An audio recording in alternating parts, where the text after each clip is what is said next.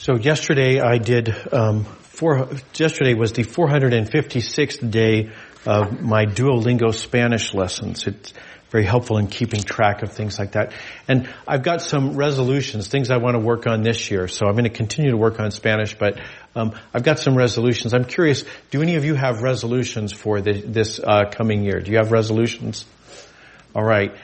My guess is that that's probably because we are older. About 2 in 5 people, adults in this country, have resolutions.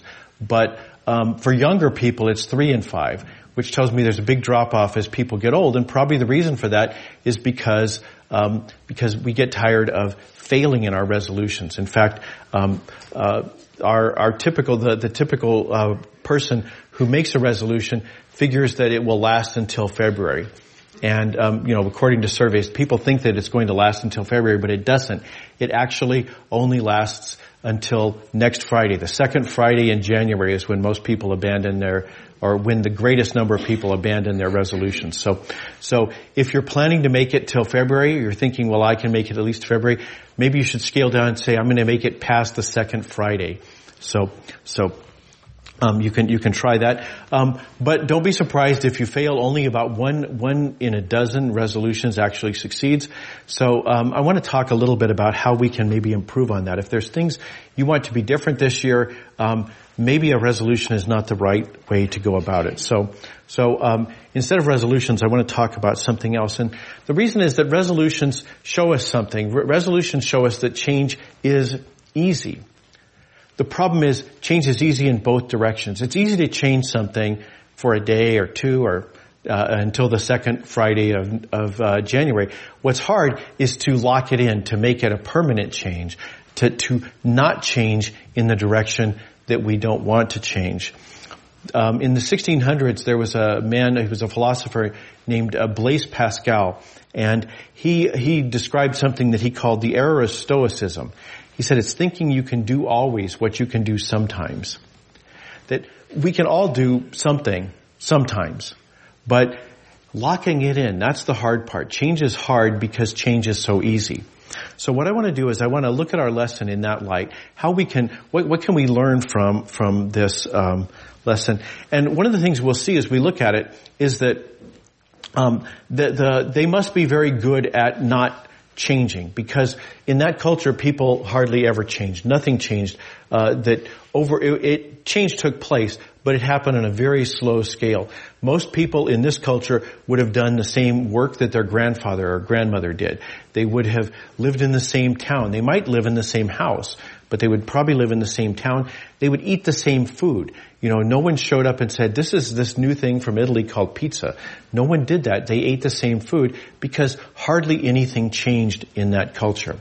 And so if we're interested not so much in change, but in locking in change and making change permanent, there may be some things we can learn here. And as we'll see, there actually is something very important we can learn here. So we're looking at the second chapter of Luke's biography of Jesus, and we're starting in verse 21. So with the scriptures in front of us, we read in verse 21, it says, when 8 days had passed, Jesus' parents circumcised him and gave him the name Jesus.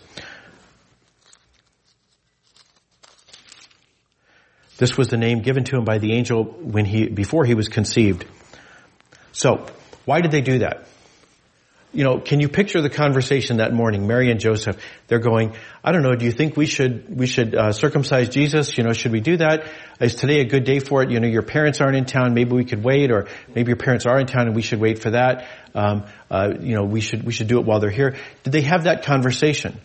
Did they think about when they were going to have Jesus circumcised? They didn't. And the reason for that is because it was required by the ritual law. In the book of Leviticus, we read this, that on the 8th day, the flesh of the boy's foreskin must be circumcised. There's a must there, that was what the ritual demanded. So they didn't have that conversation. They didn't think, is today a good day for it? Do you really feel like it? Maybe, I've got a bit of a cold coming on. Maybe I'll wait till tomorrow. They didn't do any of those things. They did what the law required because the law required it. They simply carried out their obligations under the law.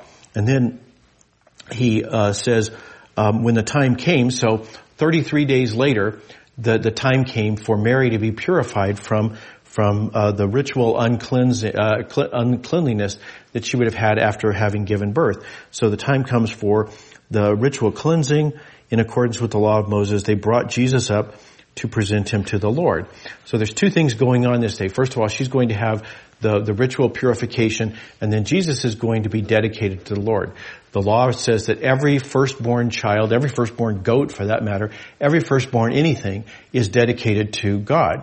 But in the case of, goats, you probably just, have the goat, God. But in the case of a baby, you typically get the baby back, and the way you do that is by redeeming the baby. You give God a sacrifice. And you might think to yourself, well, my firstborn child, I loved them at the time, and today they're kind of a headache. So you might be thinking, well, how much should I give God for the goat? I mean, how many goats does God want in exchange for my child? You might be thinking, well, what is the right price for getting your firstborn child back? But you don't have to in this culture because it's specified for you. You already know because, again, it's spelled out for you in the ritual law. It says every firstborn male will be dedicated to the Lord, and then it says how much you give the Lord to get the child back. So it says if the mother cannot afford a sheep, she can bring 2 turtle doves or 2 pigeons. So if she can't afford the sheep, that's one possibility. And there's even another possibility. If you can't afford 2 doves or 2 pigeons, there's actually something even lower than that. So people who are super poor can just bring a sack of flour, 1/10 of an ephah of choice flour. So that's about a quart of flour. So they go get a bag of flour and they bring it to the temple. So if you're really poor, you can even do that. So what we see is that the parents of Jesus, Mary and Joseph, they bring that middle offering. They can't afford the sheep, but they can afford 2 turtle doves. So they offered a sacrifice in keeping with what's stated in the law of the Lord, a pair of turtle doves or 2 young pigeons. They haven't really made any decisions, or the only decision they really made was how much can we afford? Can we afford a goat? No, we can't. Or a sheep. Can we afford a sheep? No, we can't. So we can afford two turtle doves. So that's what they do. That's the only decision they really have in this matter. The fact that it happens on the 33rd day, that wasn't their decision to make. It was commanded by the ritual. So that's Mary and Joseph. But then we read about a man named Simeon. So a man named Simeon was in Jerusalem, and we read that he was righteous and devout. So Luke says that he is righteous and devout. What does he mean by righteous and devout? Well, righteous means he behaves properly. He does the right thing in relationship to everybody else. So in terms of the people around him, he behaves properly. He does the right thing for them. Okay? That's righteous.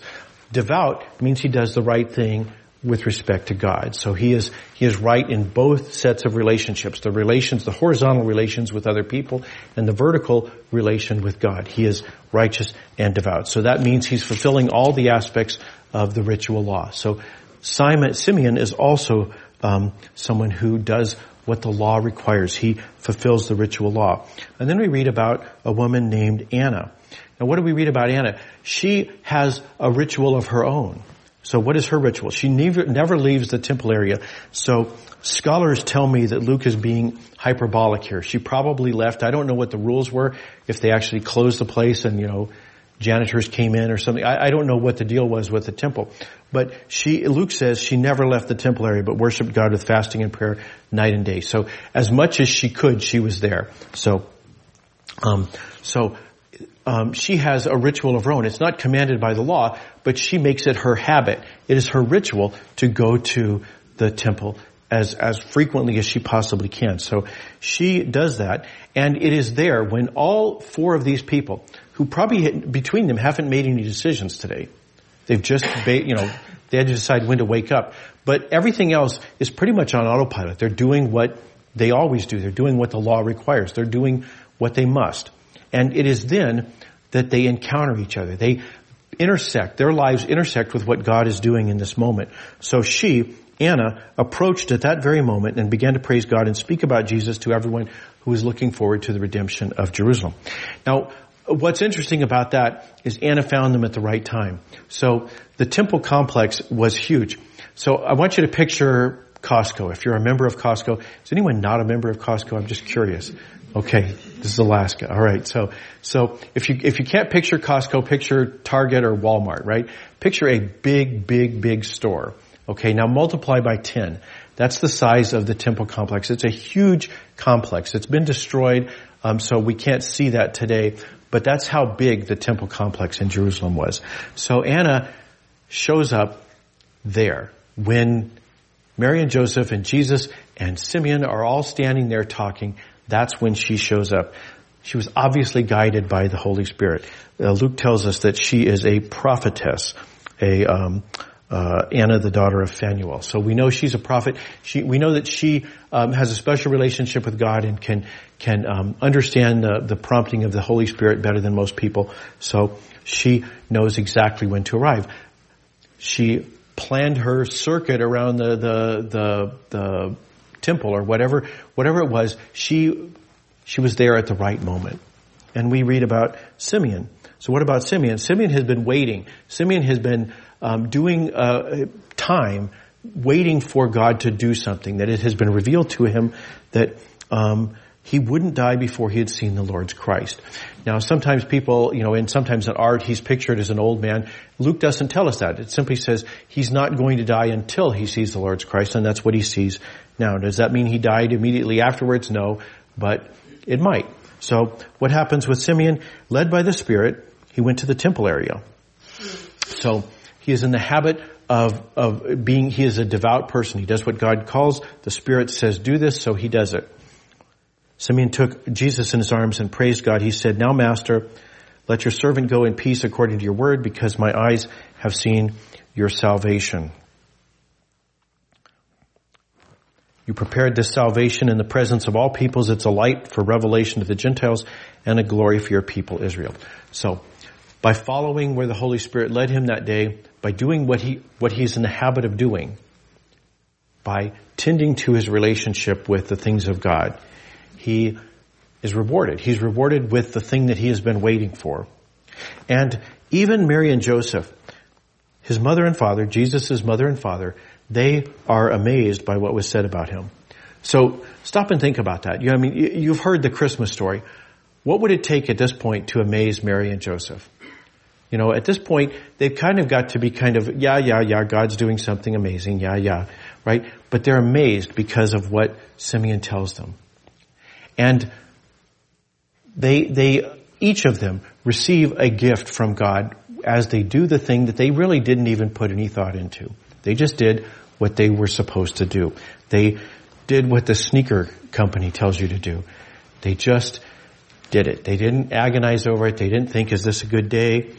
And the reason for that is that rituals are better than resolutions, right? We fail at our resolutions, but we don't fail as much with resolutions. And there's a reason for that. Rituals don't need us to think. I heard a story once, I heard a woman who was describing her journey through sobriety. She had been sober for 6 years. And she said that as she approached her 6-year anniversary, she started to get squirrely. She said her mind started thinking too much. And so she said, the good news is I have smart feet. And when my brain was getting all squirrely, my feet knew what to do. They took me to a meeting. And so she went to an AA meeting, and she said at that meeting, it was so helpful to her to kind of get out of her head that she went to 90 meetings over the next 90 days. That she found that was the thing she needed to do at that time, is to make a ritual of attending an AA meeting every day. She didn't have to think about it. She woke up in the morning and said, all I've got to do is decide which meeting to go to. She didn't have to think, should I go to a meeting today? She made a ritual out of it. And so she was able to avoid the relapse that she was frightened about. So the reason for that is that rituals are better than resolutions. In 2002, the psychologist Daniel Kahneman won the Nobel Prize in Economics, and that seems like a strange combination, a psychologist getting a prize in economics. And he did it for something called prospect theory. That was what he was recognized for. And prospect theory is the idea that we are not little calculators that do math. That this was a surprise to economists. They thought that we were. And he did a lot of research over the course of his life, and found out, no, we're not really good computers. We're not good at calculating. And so he wrote a book summarizing what his findings were, called Thinking Fast and Slow. And he says there's two kinds of thinking. There's fast thinking and there's slow thinking. Slow thinking is accurate, but it's slow. It's expensive. It takes energy. You have to concentrate. Slow thinking is hard. But then there's fast thinking, and it's very easy. It's very cheap. You don't have to put a lot of energy into it. It just happens naturally. So let me give you an example. This is slow thinking, right? It's not a hard math problem. You can do it, right? But you have to stop and think, okay, what would that be?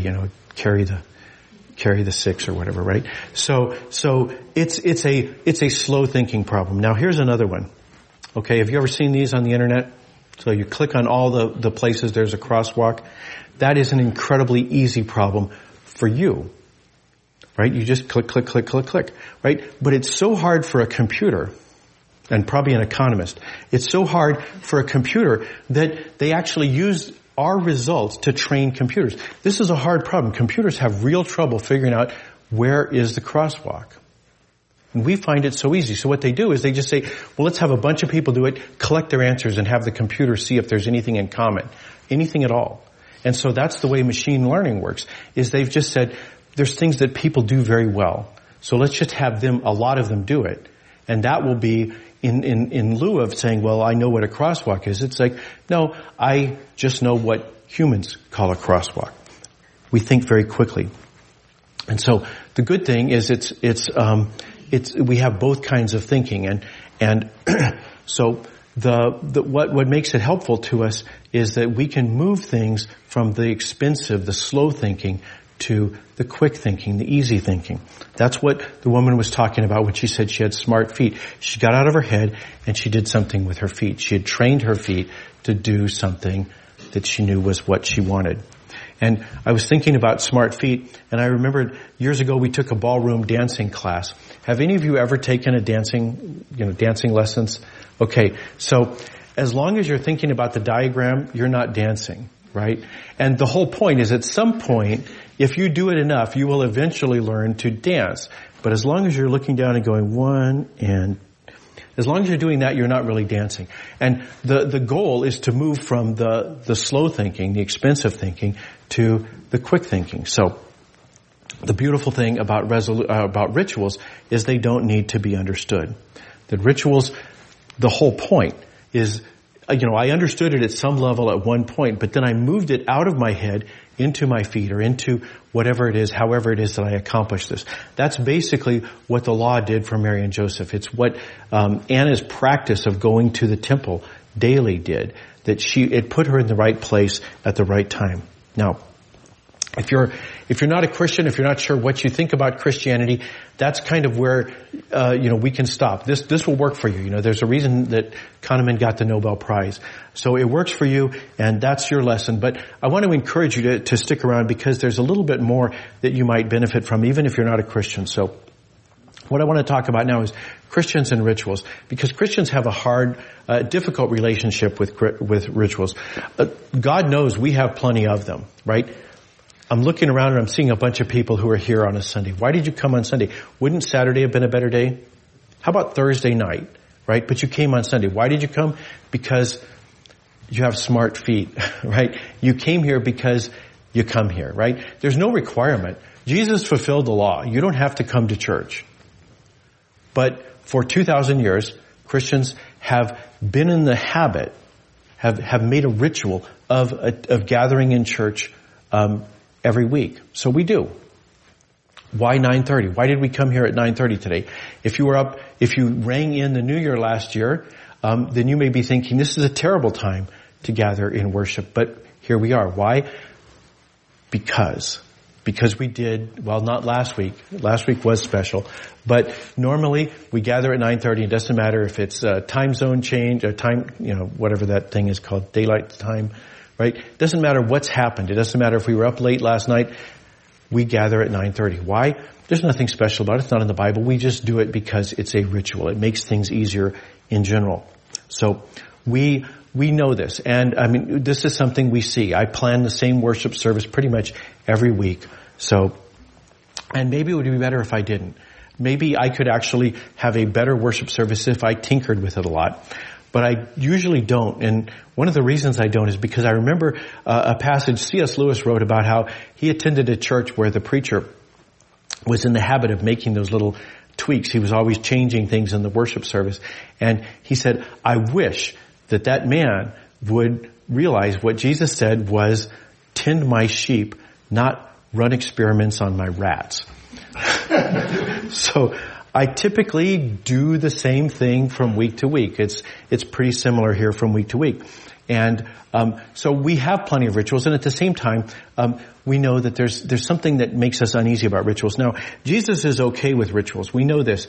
We know this because he gave us the kind of mind with the two kinds of thinking, right? Jesus, all things were created through him, and apart from him, nothing that was created came into being, right? Jesus created us.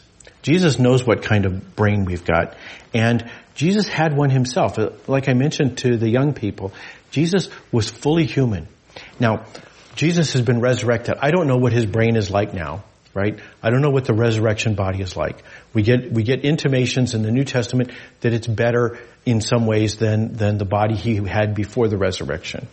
So I don't know what his brain is like now, but I know for the 33 years he walked the earth in his earthly ministry, Jesus had the same kind of brain that we have. He understands thinking fast and slow. Long before Daniel Kahneman did, Jesus knew about this. He gave us this kind of brain. In fact, we see Jesus had rituals of his own. We read in Luke's gospel that as often as possible, Jesus withdrew to out of the way places for prayer. This was something he did customarily.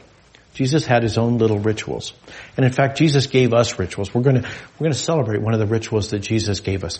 So we know Jesus is okay with rituals, but at the same time we see in the New Testament that Jesus gives some very strong, he strongly rejects human-made rituals. So we read in Mark's gospel about how the Pharisees and the legal experts asked Jesus, why are your disciples not living according to the rules handed down by the elders, but instead eat food with ritually unclean hands? And Jesus is not having any of that. He says, you ignore God's commandment while holding on to rules created by humans and handed down to you. He says that rituals are fine. He's okay with rituals, but he says don't make it a law, that God has given you the law. So rituals are okay. You have permission from Jesus. You can have a ritual. Now, you just need to be careful about what kind of ritual you create. If your ritual is to make a golden calf and dance around it, I don't think you're going to find any support for that. God has given us a law. We do not make graven images, and we do not behave in idolatrous fashion. So there are things that we know we can't do. But at the same time, we know what kind of brains we have, and we know what works for us. So, what I would say is don't do things that you know are contrary to God's will, and keep your rituals to yourself. Keep your rituals to yourself. Don't make them a rule for somebody else. That doesn't mean you can't ask somebody else for help, right? You can do that, but just be very careful, about saying, and therefore you need to do this too. That's the problem. Don't turn what works for you into something that other people should have to do. Now, I want to give you some practical examples, because why not have some of those in a sermon? So let me give you a practical example of a ritual. I've got a pastor colleague in Southern California, and every day he's got a watch that beeps. How many of you have watches that beep, right? It's so much easier to use your phone, so most of us who have the beeping watches gave up on it. But he's got a watch that beeps, and he sets it to beep at 10:02 every day, 10:02 in the morning.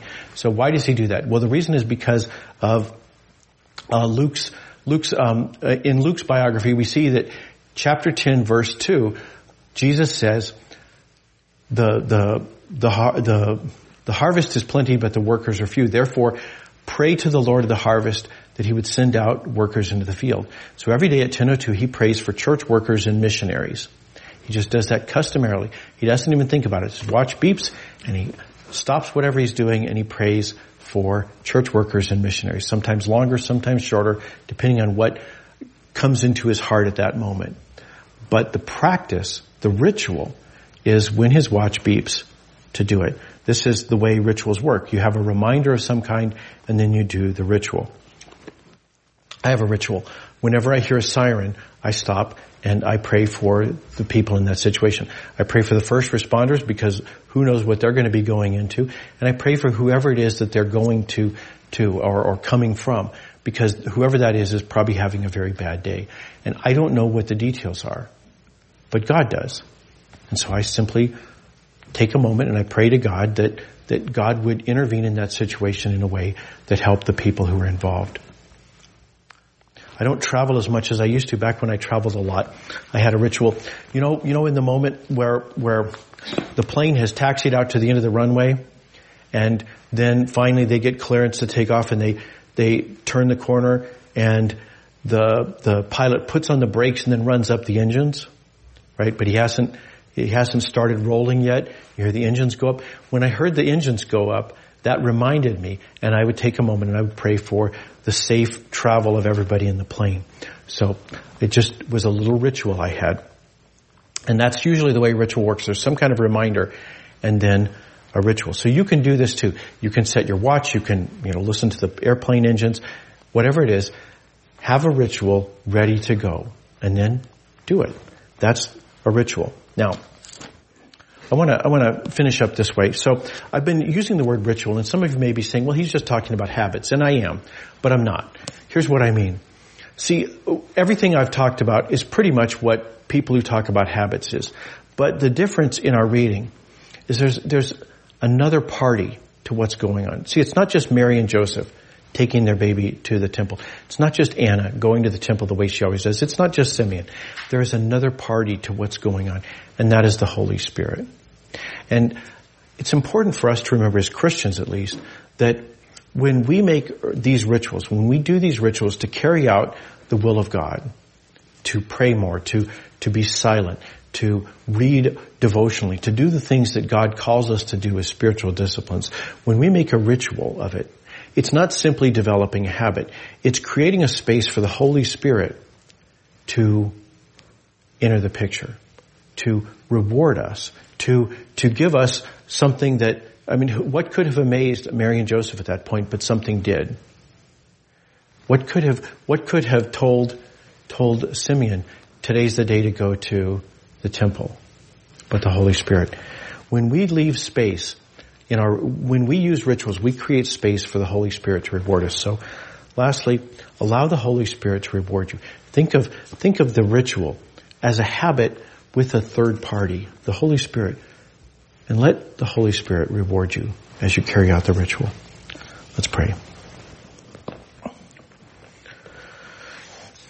Father in heaven, we thank you for the brains you've given us, the brains that think fast and slow. Help us, Lord, to know the places you call us to change, and help us to use rituals to help us to make those changes and to cement them in place. Lord,